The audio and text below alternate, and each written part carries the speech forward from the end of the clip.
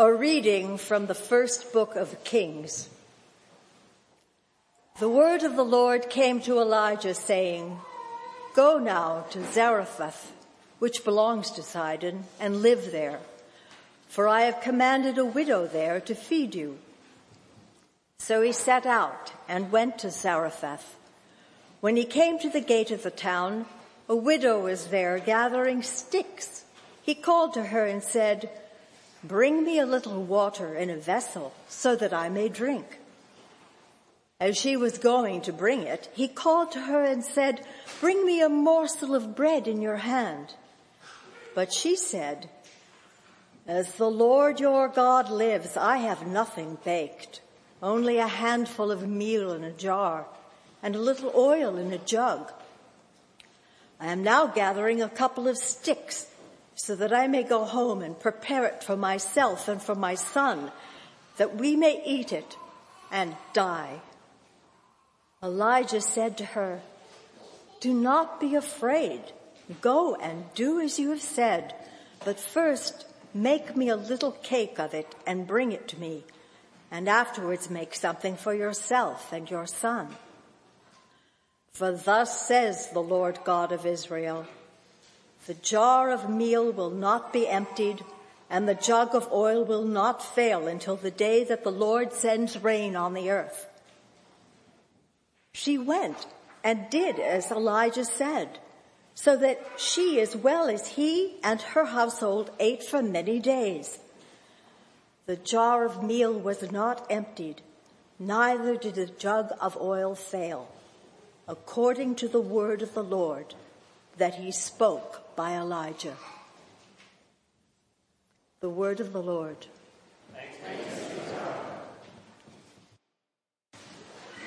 A reading from the first book of Kings. The word of the Lord came to Elijah, saying, "Go now to Zarephath, which belongs to Sidon, and live there, for I have commanded a widow there to feed you." So he set out and went to Zarephath. When he came to the gate of the town, a widow was there gathering sticks. He called to her and said, "Bring me a little water in a vessel so that I may drink."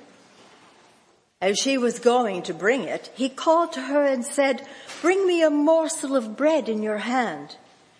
But she said, "As the Lord your God lives, I have nothing baked, only a handful of meal in a jar and a little oil in a jug. I am now gathering a couple of sticks so that I may go home and prepare it for myself and for my son, that we may eat it and die."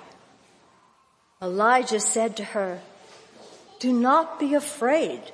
Go and do as you have said, but first make me a little cake of it and bring it to me, and afterwards make something for yourself and your son. For thus says the Lord God of Israel, the jar of meal will not be emptied, and the jug of oil will not fail until the day that the Lord sends rain on the earth." She went and did as Elijah said, so that she as well as he and her household ate for many days. The jar of meal was not emptied, neither did the jug of oil fail, according to the word of the Lord that he spoke by Elijah. The word of the Lord. Sally and I have recently returned from several weeks in Europe. For the month of October, we were so-called visiting researchers at the Brochet Foundation in Geneva.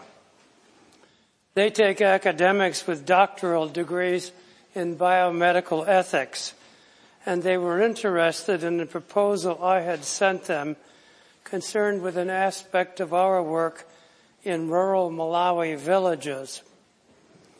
There were several Australian researchers there, some Germans, a Brit, and the two of us. Most of these folks were considerably younger than we, and several had recently finished their PhD degrees and were interviewing for faculty positions at one university or another. It will be exciting to see if Lucas Engelmann ends up teaching at Johns Hopkins. Torsten Heinemann will be at a university in Frankfurt, his young wife at the University of Leipzig.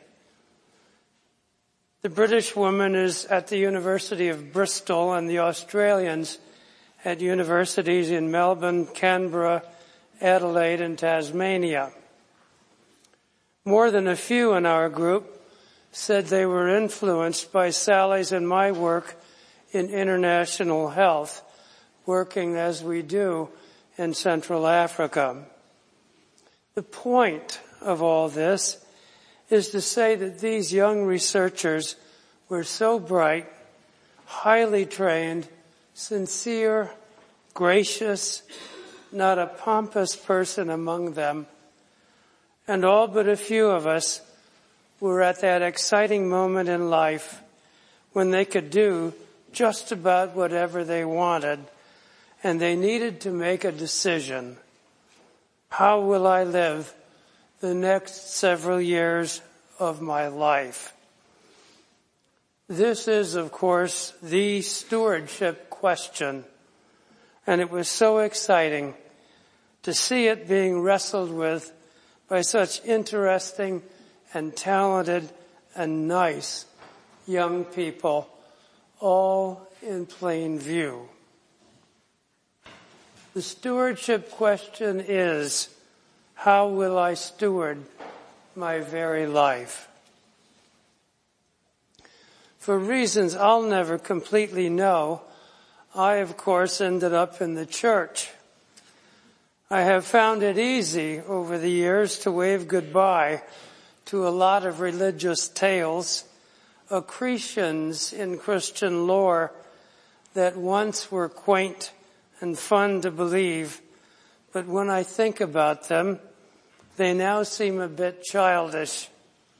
But even so, the figure of Jesus of Nazareth, or the God hypothesis, so distorted down the years, so blurry, is still my anchor in life. I need some kind of orientation around which to center my life. And if I don't center it on the man for others, I could all too easily center it on myself, possibly on going forth to fill myself with more money, more this, more that, more. But how tedious would all that be? Being a steward of one's life means taking personal responsibility to orient the self towards some pole star having the potential to impart meaning, validation, consequence, a direction I can believe in and find to be valuable and sustaining. As I said, for me, it is the blurry figure of Jesus. If not to him, where else would I turn? In July 1984, Sally and I were in a tiny village somewhere in East Anglia. We were visiting a friend whose husband had recently left her and their 3 little children. On a Sunday evening, we went to an evensong service at a tiny Anglican church down the street. This place had stood there, nourishing the generations of people in that village since the 12th century. There were 7 others on hand for the service. We met the older man at the door who was to officiate. He was very kind and asked where we were from, and we told him California. He turned out to be David Hand, the retired Anglican Church Archbishop of Papua New Guinea. He was an extraordinary man. He died in 2006. You could find him and his remarkable story online. During the service, anyway, he prayed for the church in California. Then the homily began. He told us that his grandfather and then his father were priests, and he became a priest while one of his brothers became a Franciscan monk, and the younger brother got married and had 3 sons. The Archbishop told us next that his younger brother one day lay dying as his oldest child was baptized by our preacher on the father's iron lung so the father could see his son's baptism. When this boy, the baptized, turned 13, he was confirmed by his uncle and at that time made a so-called rule of life in the back of his new prayer book. And he told our preacher that he would one day ask him to ordain him a priest, since he had already baptized, then confirmed him. The bishop did not encourage the youngster to feel influenced by the heavy lineage of clergy in his family. But the boy did very well in school, later received a scholarship to Oxford, and read theology and philosophy in preparation for ordination. Upon graduation from Oxford and before his ordination preparations started, he did a year of free time in Australia and one evening was killed in a car crash there. The bishop, his uncle, buried him. Afterwards, among the young man's few possessions, the bishop found his prayer book, the one he had been given at his confirmation. On the last page, the rule of life had been filled out. The last item had to do with giving. He had divided that into 2 parts. He had written, number 1, 10% of my possessions.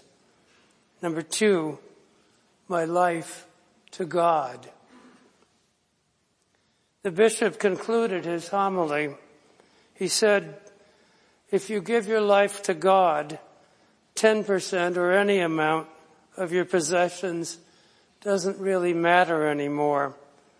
Your heart burns with a zeal that changes everything. And you needn't live any longer by rules because something has happened. You are transformed.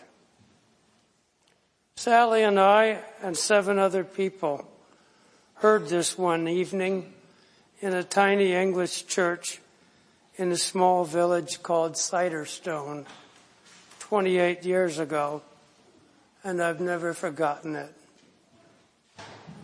That little church had survived from the 12th century because the people in that village had taken care of it down the generations.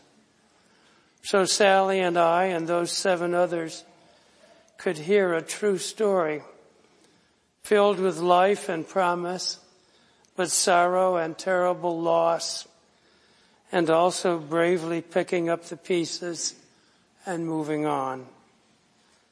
I think of the people in that little place who have had to do the same time and time again for generations. Those other 7 there that night, what wonders did they know and what terrors. And there they were, listening and learning in the presence of the divine and of each other. My life to God, that is the ultimate act of personal stewardship. It is committed in a community that has lasted for over 2,000 years of people who depend upon each other and upon a transcendent power for good. But for all that, one that does not exempt us from suffering that harms us.